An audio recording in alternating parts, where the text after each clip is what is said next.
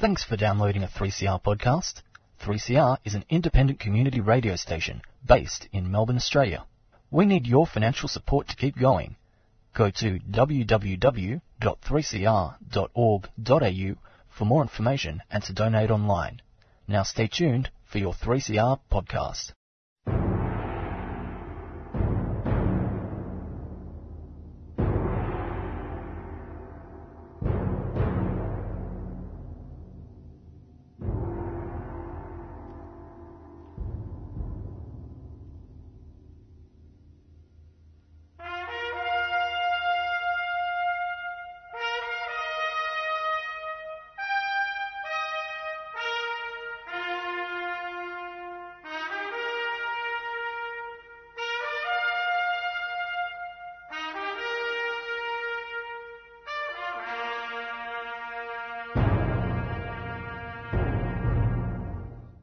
Welcome, ladies and gentlemen, to the Dogs program here on 3CR 855 on the AM dial and podcast on the WWWs. You can get us all over the place, actually.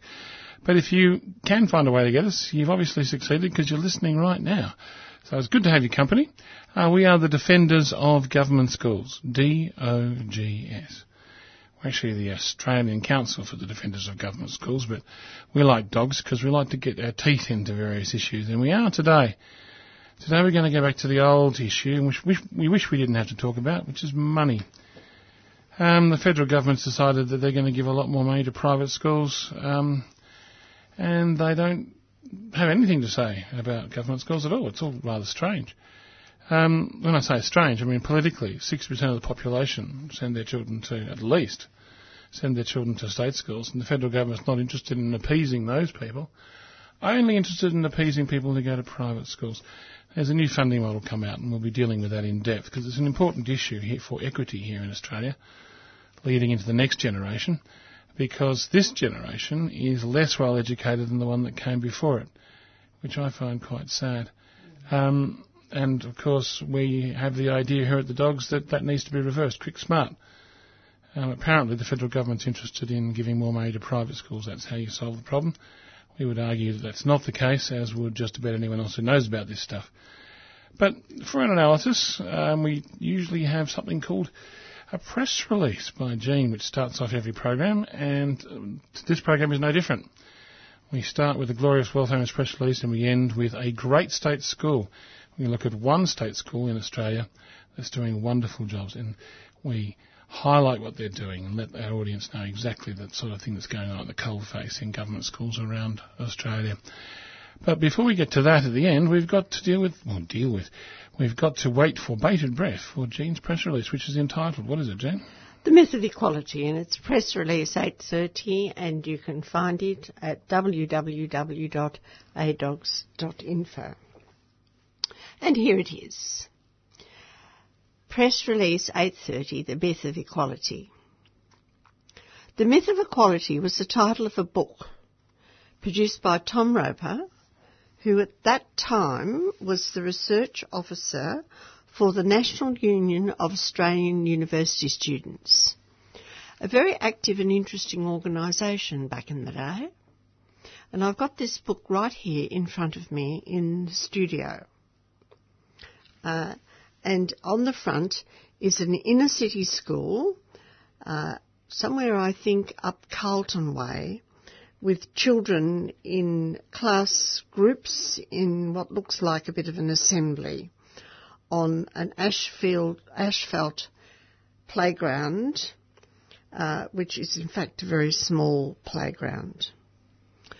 I assume that this is a state school, but it could just as well in those days have been an inner-city Catholic school, because the poor children of that time in Catholic schools were in real trouble, and people were very concerned about them too.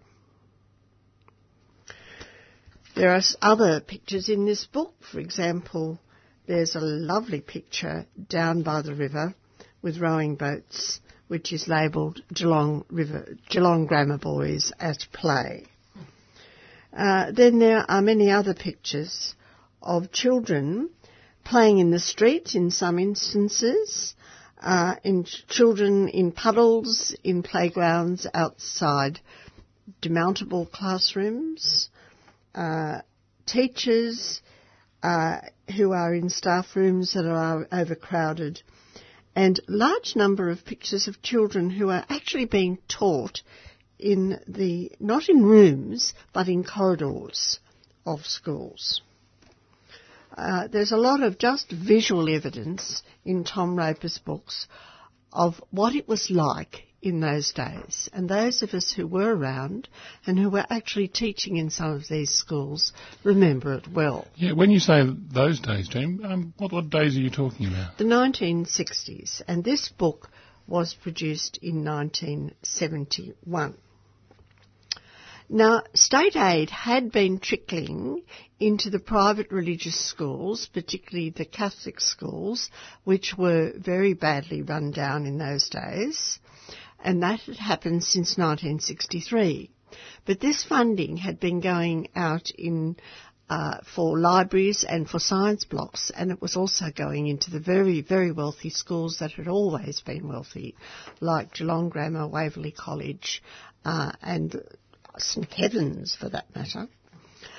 But the funding had been exacerbating the gross inequalities between the wealthy private schools and the schools attended by the disadvantaged students. Now, this work of Tom Roper, together with continuing protests of the teachers' federations, and particularly the one in New South Wales, and also the dogs, who in those days had these wonderful demonstrations outside the schools with the pools, particularly the one at Waverley in Sydney, because it was becoming blatantly obvious that the myth of equality was just that, a myth, and the levels of inequality were extraordinary and shocking. Just before the federal 1972 election, and just after it, you had the concern and the promise of a needs policy by the Whitlam government, and they established the Schools Commission, and they came up with a much rorted needs policy in 1973. And since the Schools Commission report of 73, things didn't really get very much better. In fact, they got worse. And in the 21st century, we have had 2 Gonski reports and billions of dollars. And a lot of people are looking around and saying, nothing much has changed. I know that I have constantly a feeling of déjà vu. Because as early as 1973, it became blatantly obvious that the wealthy schools would have to be paid off with an assurance that no one would lose a penny before any treasury crumbs from the federal government could flow to disadvantaged children in disadvantaged public schools. Now, nothing really has changed because Trevor Cobbold from Save Our Schools outlines the current situation, not as described by anybody within Australia, but by the OECD. And this is a quote from his latest press release, just in this last week.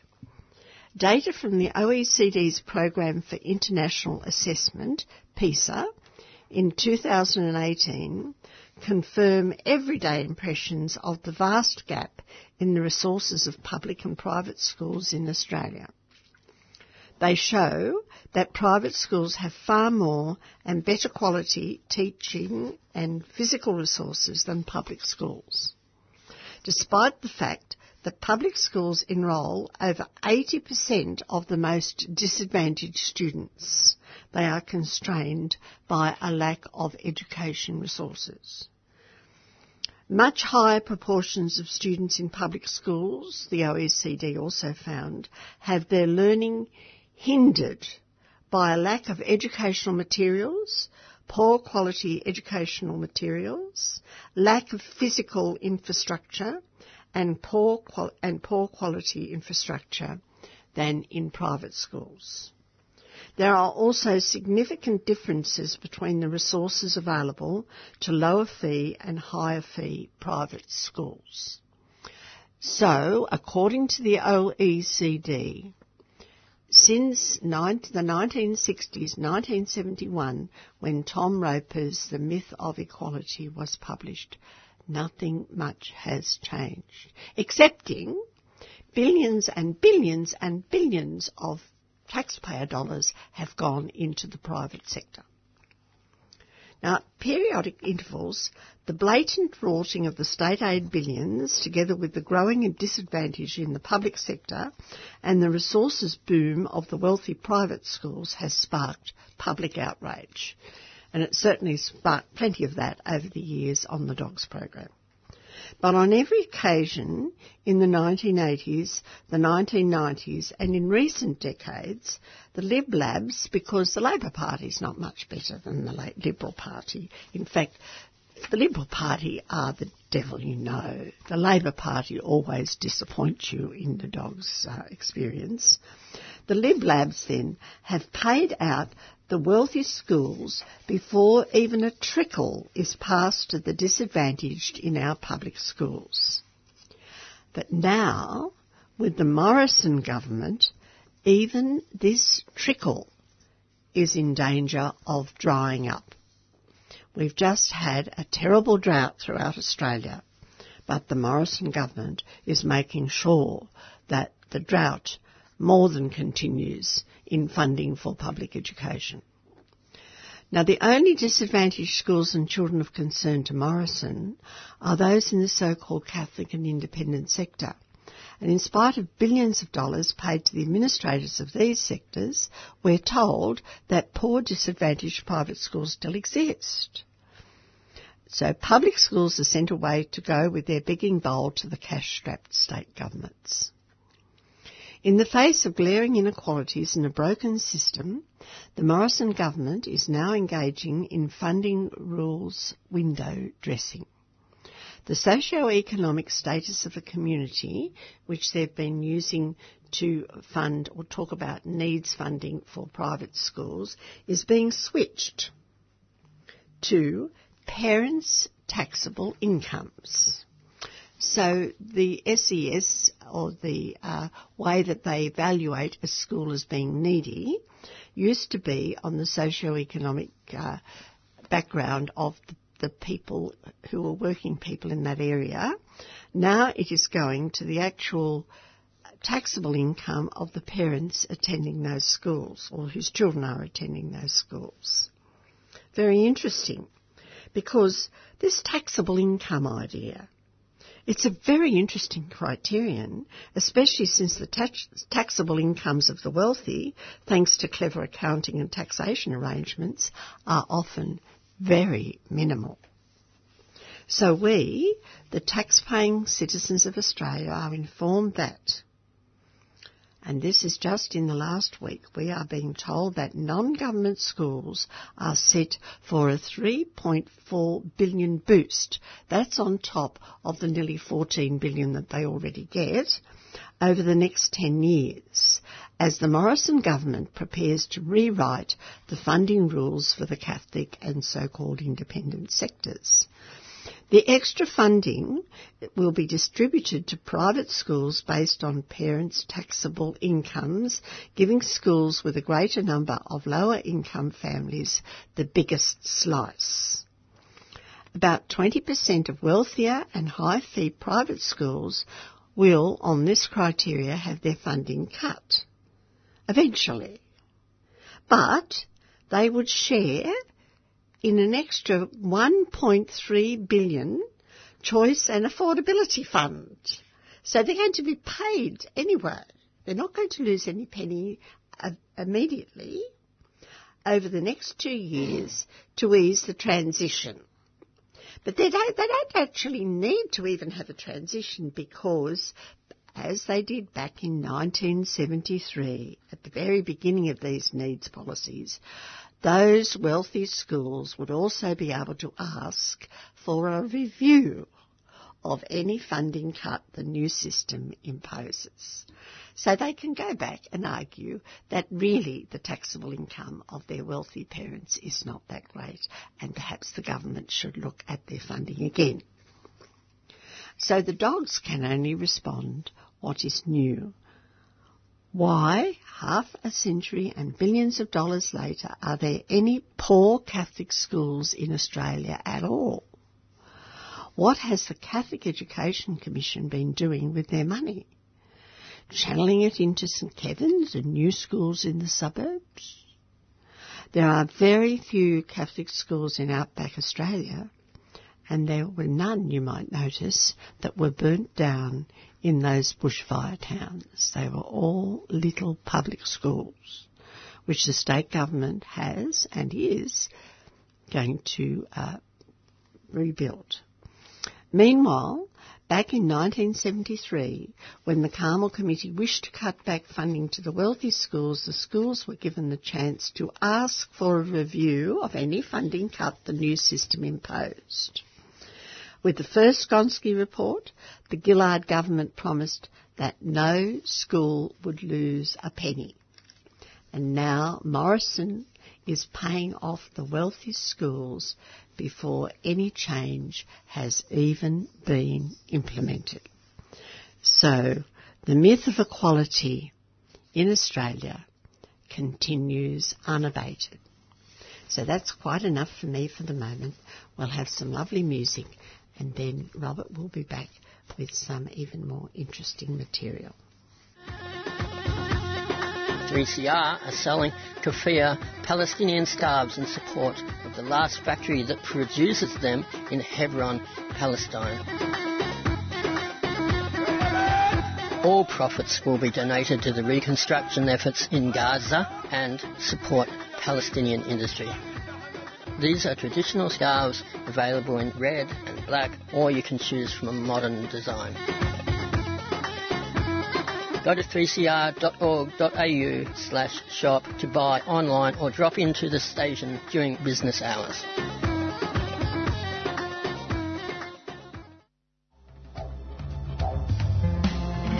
Come along to the album launch of Kukatha Gunditjamara songman Dave Arden's Red Desert Man. Saturday the 14th of March at the Thornbury Theatre, 859 High Street. Special guests include Kutcha Edwards, Young Warriors, BB Sabina and Amos Roach. Head to the Thornbury Theatre website for more details and to book tickets. Dave Arden's Red Desert Man album launch, Saturday, 14th of March. A 3CR supporter. I just wanna be aware, curiosity is there. I just wanna be identified.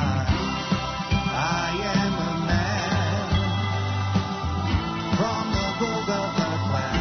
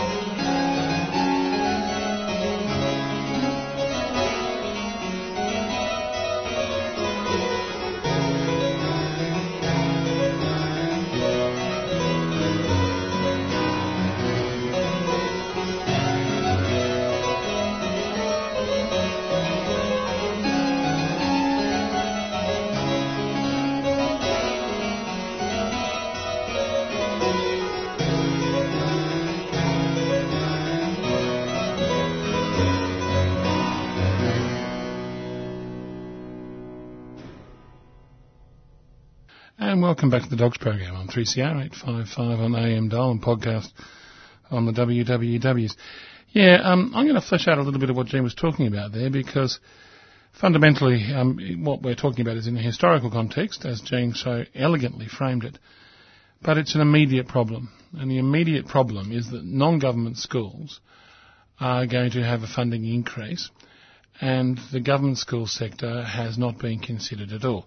Now, I'm just going to go through this. The non-government school sector in Australia is set for a $3.4 billion boost over the next 10 years, and the Morrison government has nothing to say about giving extra money to state schools.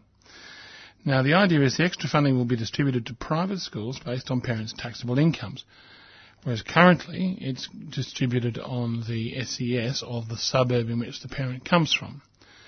So the idea is they're going to use technology and going to find out about how much you earn to determine how much your child's school gets funded. The more you earn, typically the less money that you'll be given. However, it is anticipated that while about 20% of the wealthier and high-fee private schools, that's not 20% of all private schools, that's just 20% of the high-fee ones, would have their public funding cut, they would actually have access to $1.3 billion extra on top to ease the transition over a period of 2 years. That is, they don't get any less money. Now, just a couple of days ago, it was fascinating, there was a wonderful, interesting article, I thought, in The Age about a wealthy private school that was crying crocodile tears about how much money they were going to lose and how terrible it was and how unfair, because they do lots of charity work and they have lots of scholarship children and they're nice people, honestly. And philanthropy is a way to fund an education system, and so they should be given, or they shouldn't have their money taken from them. But before we deal with that, I'd like to talk about what this formula is all about. And it's a direct measure of income. It will require an amendment to the Australian Education Act, and so therefore they need to do something about this in Parliament. Now, if passed, it will supersede the current geographic funding model that assesses government funding levels for non-government schools based on average incomes and education levels of the community the school is in. The new formula will be based, as I said, on how much money you earn if you have a child in a private school. Now, Dan Tehan said, what we'll do is we'll look at the income of parents to get a sense of their ability to contribute to the fees of the school. Interesting basis for the federal government to talk about funding education, but there you go. So the new formula will be based on parents' taxable income. Now, it's estimated that 810 independent schools will have their annual recurrent funding increased by 2.5% or more, and 133 schools will experience little or no change, and about 60 schools will probably lose funding. Now, the Catholic sector in particular are very happy about this, because as Jean was hinting, they've made sure that all of their schools maintain a patina of poverty. And we're about to find out if in fact that's true. I think it's interesting. Mr. Tehan said non-government schools will be given up until 2029 to fully transition to the new model, hence they'll be given money along the way. Now, one example that's given in an article in the Age newspaper by Adam Carey is St John's Primary School. It's a small Catholic school in Clifton Hill that stands to receive more funding under the changes. Clifton Hill's residents are significantly wealthier and more educated than the national average, but 55% of the Clifton Hill residents aged 15 and over have a bachelor's degree or above, more than double the national average as well. Now, these factors mean that St John's in Clifton Hill is assigned the same socio-economic score that determines the funding for Geelong Grammar. But by many measures, St John's is not an affluent school. Apparently, last year, 32% of the students came from families with a healthcare card, while 20% of students had a disability. So they found one Catholic primary school in a wealthy area that has some children with a disability in it. Do you know what? I've heard of St John's Primary School in Clifton Hill before.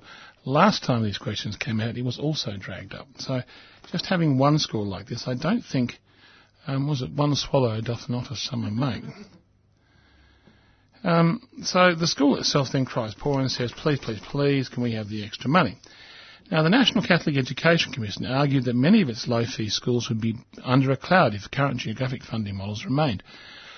We can't know that, actually. Because the National Catholic Education Commission refuses to tell us exactly how much money goes to each of the Catholic schools in Australia. I don't know.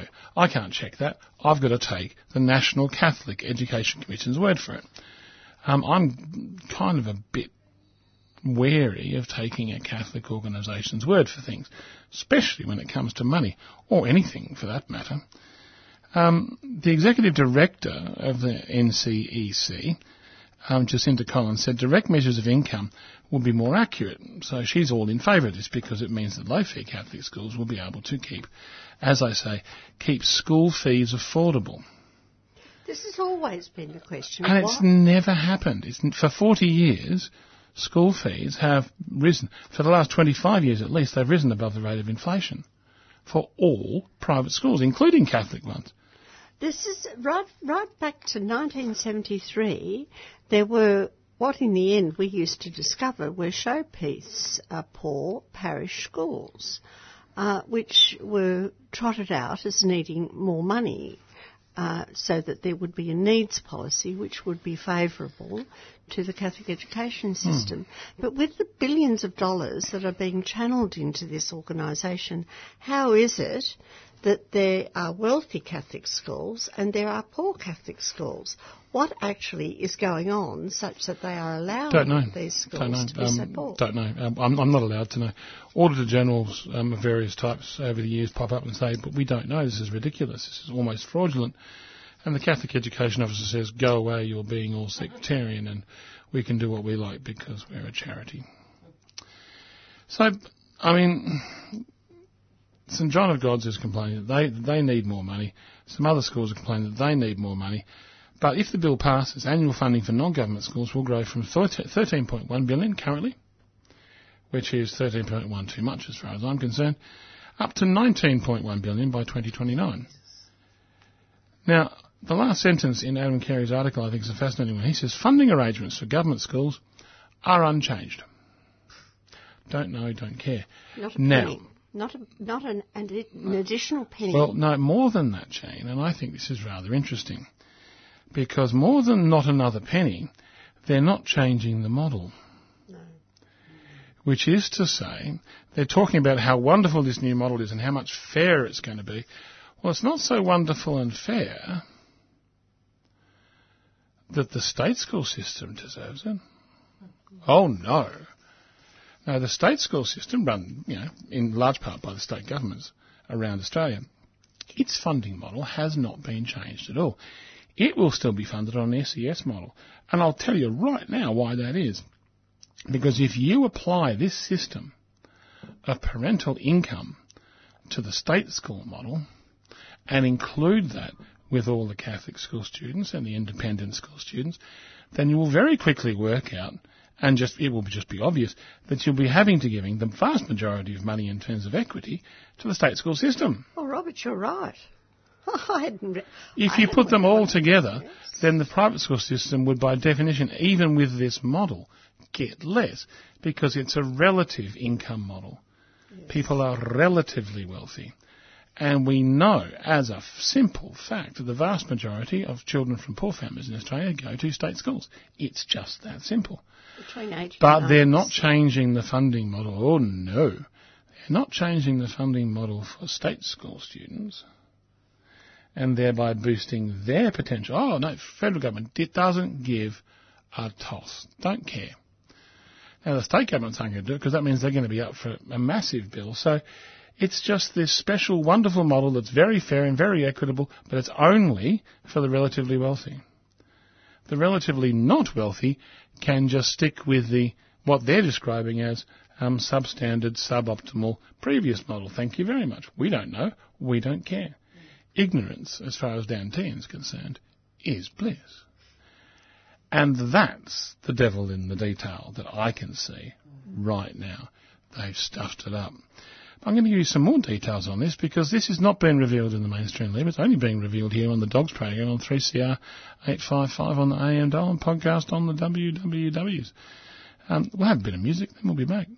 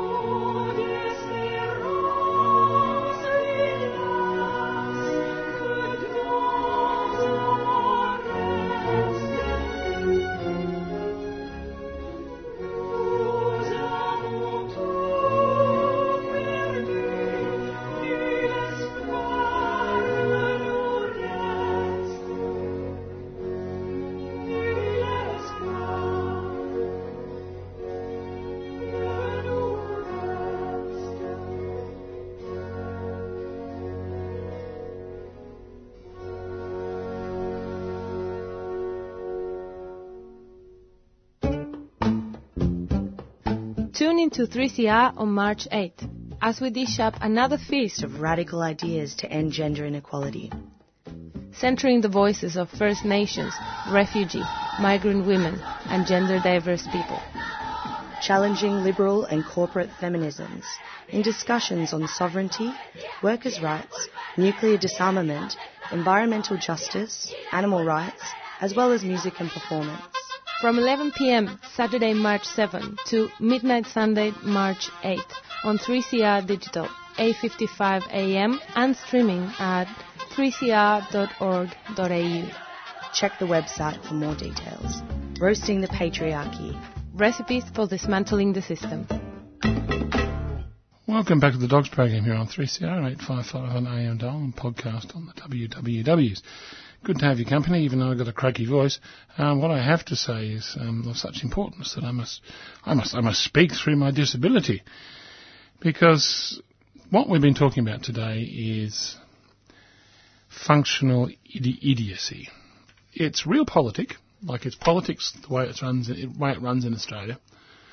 The way politics runs in Australia, there are certain lobby groups that tell the government what to do and then they do it. One of the lobby groups is the interests that represent the private school system, both Catholic and independent. So functionally, the education policy of the federal government of Australia will, under almost no circumstance, not give that lobby group what they want, which is, evident with what I've been talking about so far today. However, Dan Tehan is not addressing the big problem. And the big problem isn't how much relatively wealthy children in Australia receive in funding for their education. The problem is that Australia, the generation that's leaving the schools here in Australia in 2020 is less well educated than the generation leaving in 2005. And Australia's falling behind in the international education states. Yeah, well, no, we have to be falling behind because our children are less well educated than they were before. And equity in the Australian education system has been falling as a covariant with results. The less equitable your education system, the less good kids do on tests. Now, Dan Tehan's come up with three things lately. He's talked about making sure that relatively wealthy people get a better education. Well, that's nice. He's also talked about creating a literacy and numeracy test which will be taken by students after they finish their VCE. And so therefore giving them another test after they finish school will improve the results of the students in the schools. How come? I don't know how come. I just don't know.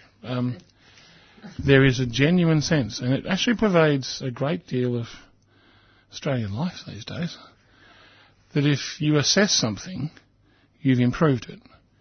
If you assess something, you've done something. Oh, you've created data that you can sell to the advertisers.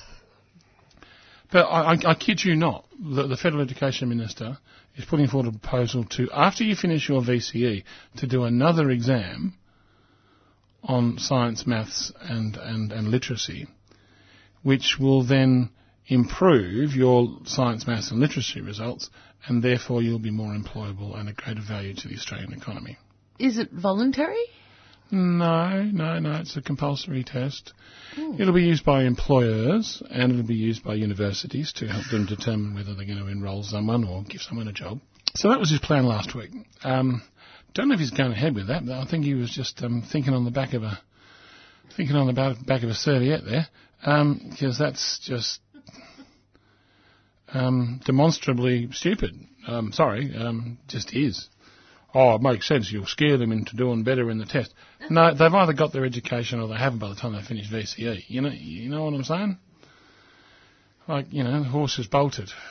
No point doing a survey on it then. It's not there.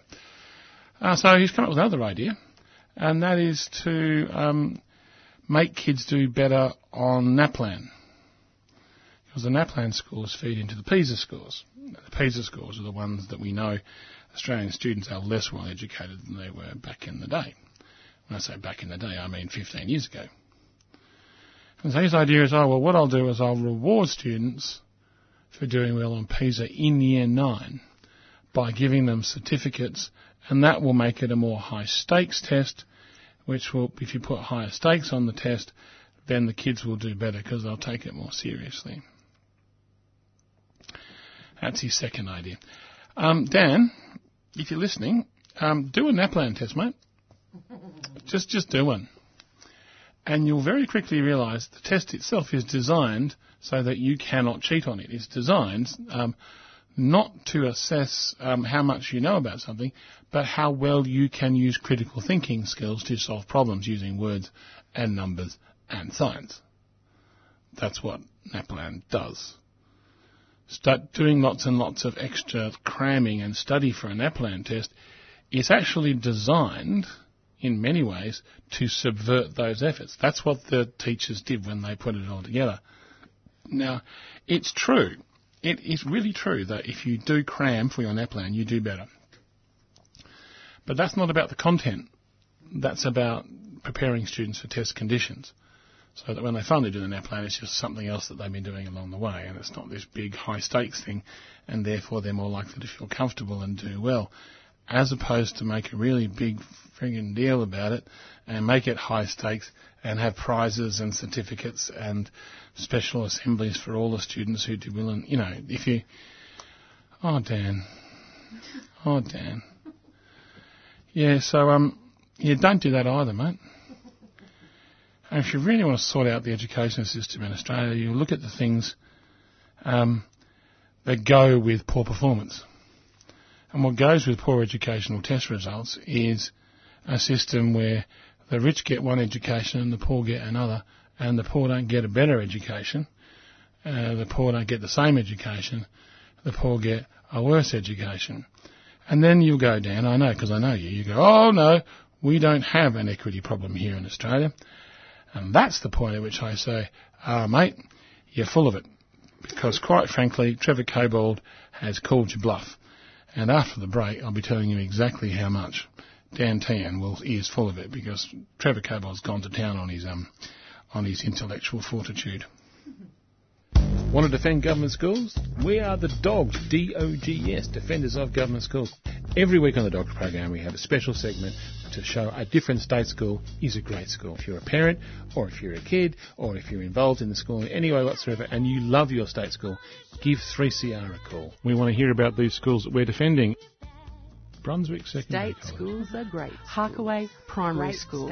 Sunshine North Primary School. They're really concerned about the welfare of the kids and their growth as people as well as learning. You put on plays, you've got enrichment, you've got physical education, visual arts, languages, all that. In fact, is there a cooking? Actually, an embracing of kids from disadvantaged backgrounds and with additional needs. More than half of your kids are from some of the poorest families in Australia. Yeah, definitely. That's the community, and that's who we're servicing, and that's who we welcome into the school. Outdoor play is linked to healthier and happier children. This, in turn, leads to better grades. In the weekly assemblies and stuff, they have a little thing, you've been caught being good, and they have a value of the week each week, and so it's not just words, it is actually... So what do the teachers do when it's a building site?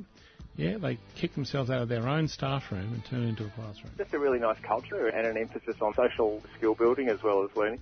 Quite a range of intellectual ability, and kids with mental health diagnoses, refugee kids who have not been in the country very long, don't necessarily start off with a positive relationships with each other, with teachers and with the community. And they run a breakfast club. There's a recognition that some kids don't get breakfast, and so there's food on. If you are involved in a state school and it's a great school, we'd love to hear from you so we can talk about it and tell the world. Leave a message for the Dogs at 3CR on 94198377. State schools are great schools. Great state schools.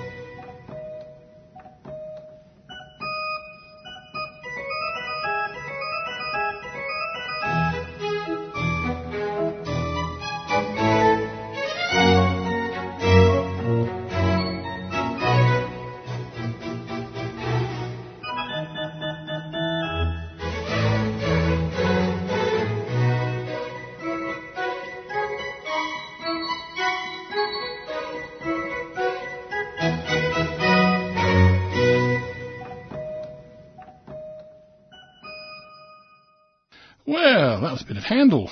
Handel orchestra. Previously in the program we had a lovely little gavotte, so we're dancing and playing and having a lovely time in between, getting real serious. I was just going to tell you, Dan, if you're still listening, although I've been a bit rude to you, so you're probably not. If anyone who knows Dan Tan is listening, can you pass on to him that we live in a very inequitable education society and that poor children in Australia are really pushing it just because their parents are poor. Nothing to do with how smart they are, nothing to do with how they're behaved. It's just because he's got parents who he's got not as much money and stuff. Now, what do I mean by that? Well, class sizes, student-teacher ratios. Now, they are similar between public and private schools with a very slight advantage for the high-fee private schools. However, private schools have a much higher proportion of highly qualified teachers. 22% of them have got masters or above, which is 14% do in public schools. Many of whom have been actually brought out of the public system. Of course they have. Of course they have. We'll get that teacher. Thank you very much.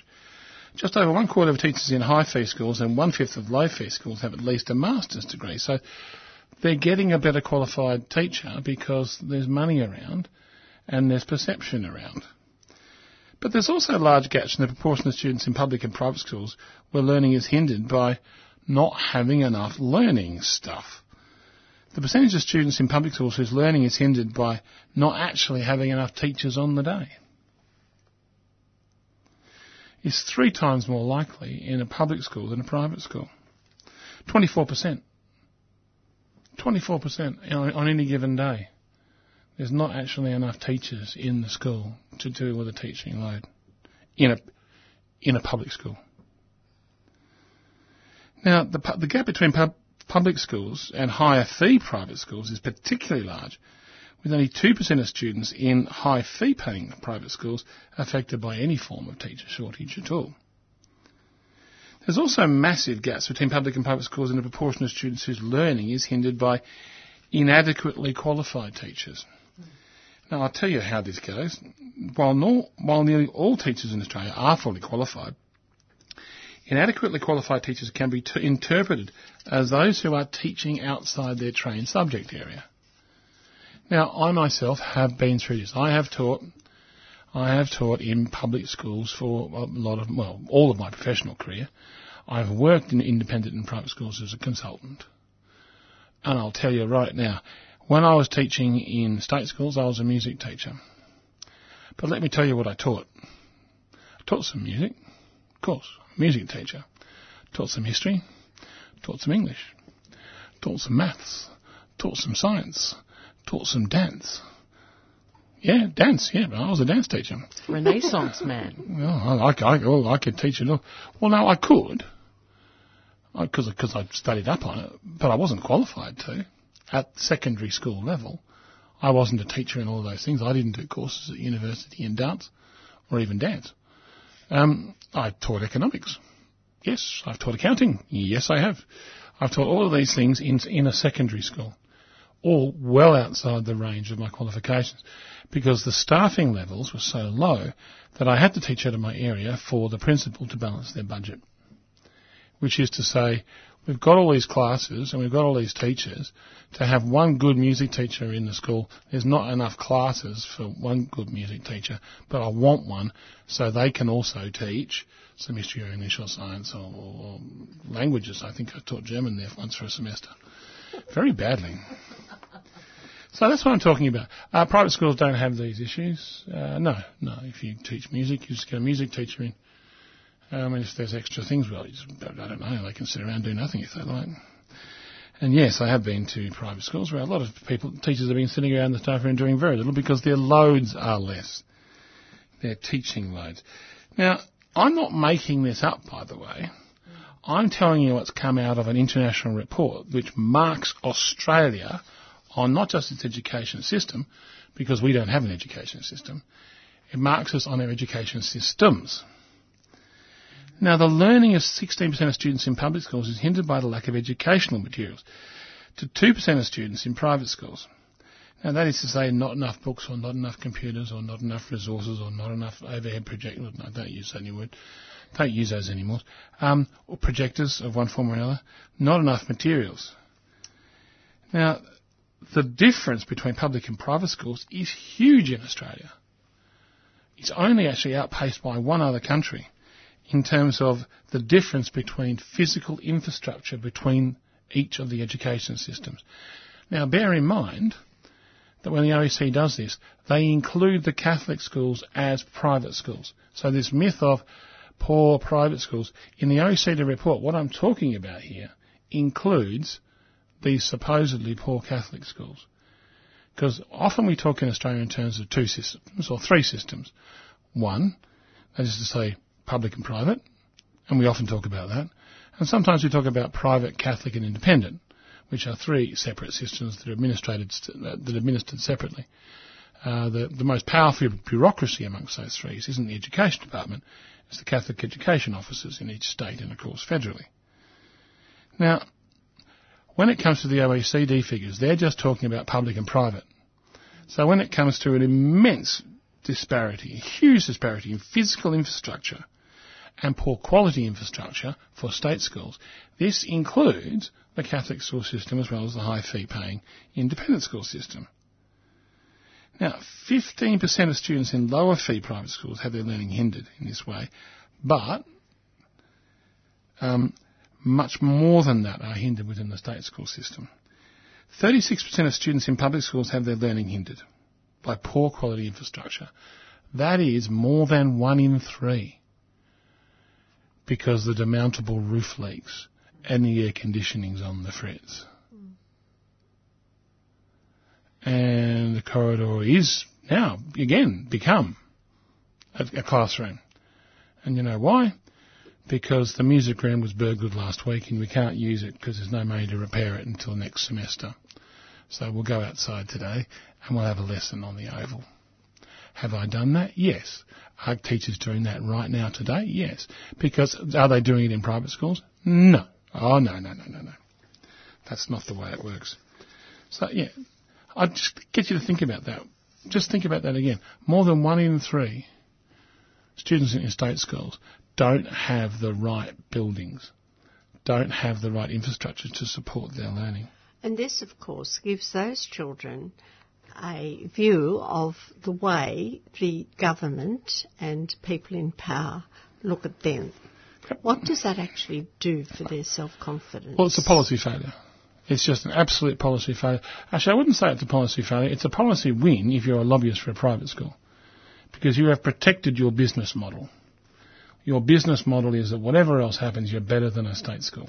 So if the policy maintains that, then in the end, it's a win.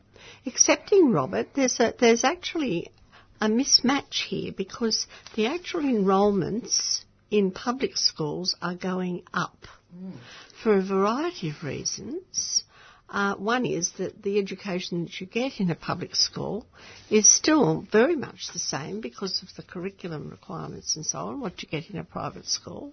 People are working out that they either haven't got the money or they don't want to use their money on the more expensive model, or perhaps they don't want their children to be exposed to the lack of accountability on a large number of levels, which we're finding out at St Kevin's, in these private schools. All the money in the world actually doesn't buy your child safety from predatory people. Indeed. Well, no. In fact, the more privilege, the more opacity, the more capacity for evil doing. It's just that simple. Privilege breeds a glass darkly. And in a dark glass, evil things can propagate. I'm sounding a bit biblical, aren't I? I'd like to go back to numbers because over 80% of disadvantaged students are enrolled in public schools. Straight up. And over 90% of disadvantaged schools are public schools. So why on this great Australian green earth, it's greening up now thanks to the rain, why is Dan Tehan sitting there talking about increasing funding to private schools? That is not the right way to improve one of the most inequitable education systems, plural, in the OECD. It's a stunning thing for Dan Tehan to talk about. Now, he'll say, and he'll be right, he'll say, well, I can't talk about state schools, that's a state's matter. Well, do you know what? I'm getting sick of that. He has never been inside one. I don't care about that. I just don't care about saying federal does private, states do state. No. You need an integrated funding model, and if you're going to change the model for private schools, change it for state schools. What's good for the goose is good for all those ganders out there. And I was going to say it again, 90% of disadvantaged schools are public schools. St John of Clifton Hill notwithstanding. St John's Catholic School, terrible business going on down there, notwithstanding that one example of a poor Catholic school, and I'm actually going to do a bit of investigating into that. I don't want to work out exactly how true that still is. Notwithstanding that, 90% of the places you need to be fixing are state schools. Oh my goodness. For our great state school this week, I am going to tell you that our great state school this week are all of those 90% of disadvantaged schools. Because they're taking kids no matter what. Because the one fundamental is the difference between a private school and a public school in Australia. I don't care what the sectarian nature of the school is, that a public school will take you and bring you into the fold and teach you effectively, efficiently and accountably, as opposed to St Kevin's, and accountably. And that's what they do. Private schools are not beholden by those similar values, and they're not beholden by those rules. In fact, they can say, no, we don't feel like enrolling you. Why? Just because we don't care. But that's discrimination, you hear the child say. And the school goes, yeah, right. We've got exemptions. Get out of our face and get out of our school. Thank you very much. That is the fundamental basis of the private school in Australia. I don't care about the denomination. So, all those 90% of schools that enrol the disadvantaged kids, you are my great state schools of the week for this week. But you've been listening to the Dogs Program. And the Dogs Program comes out every Saturday, as you know, because it needs to. We can contact us at our website, www.adogs.info. That's www.adogs.info. Or you can go through the 3CR website, which is 3cr.org.au. And if you do have a great state school that you want me to talk about, just give the station a call during business hours on 9419 8377. That's 9419 8377. But from Dale, myself, Rob and Jean, from here at the Dogs Program on 3CR, it's been great to have your company. It's from us, bye for now.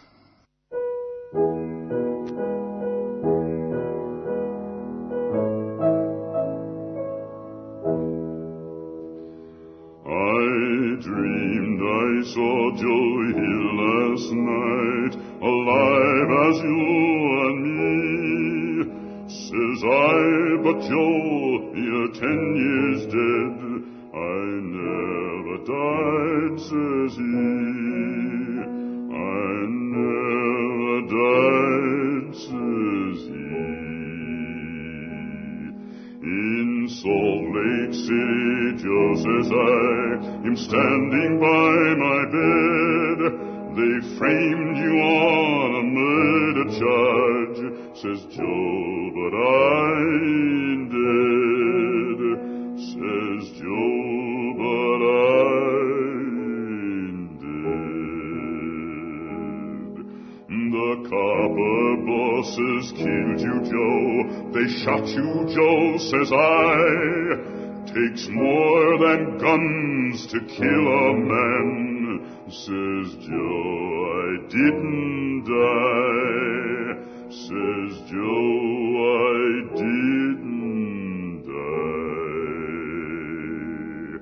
And standing there as big as life, and smiling with his eyes, says Joe, what they can never kill, went on to organize, went on to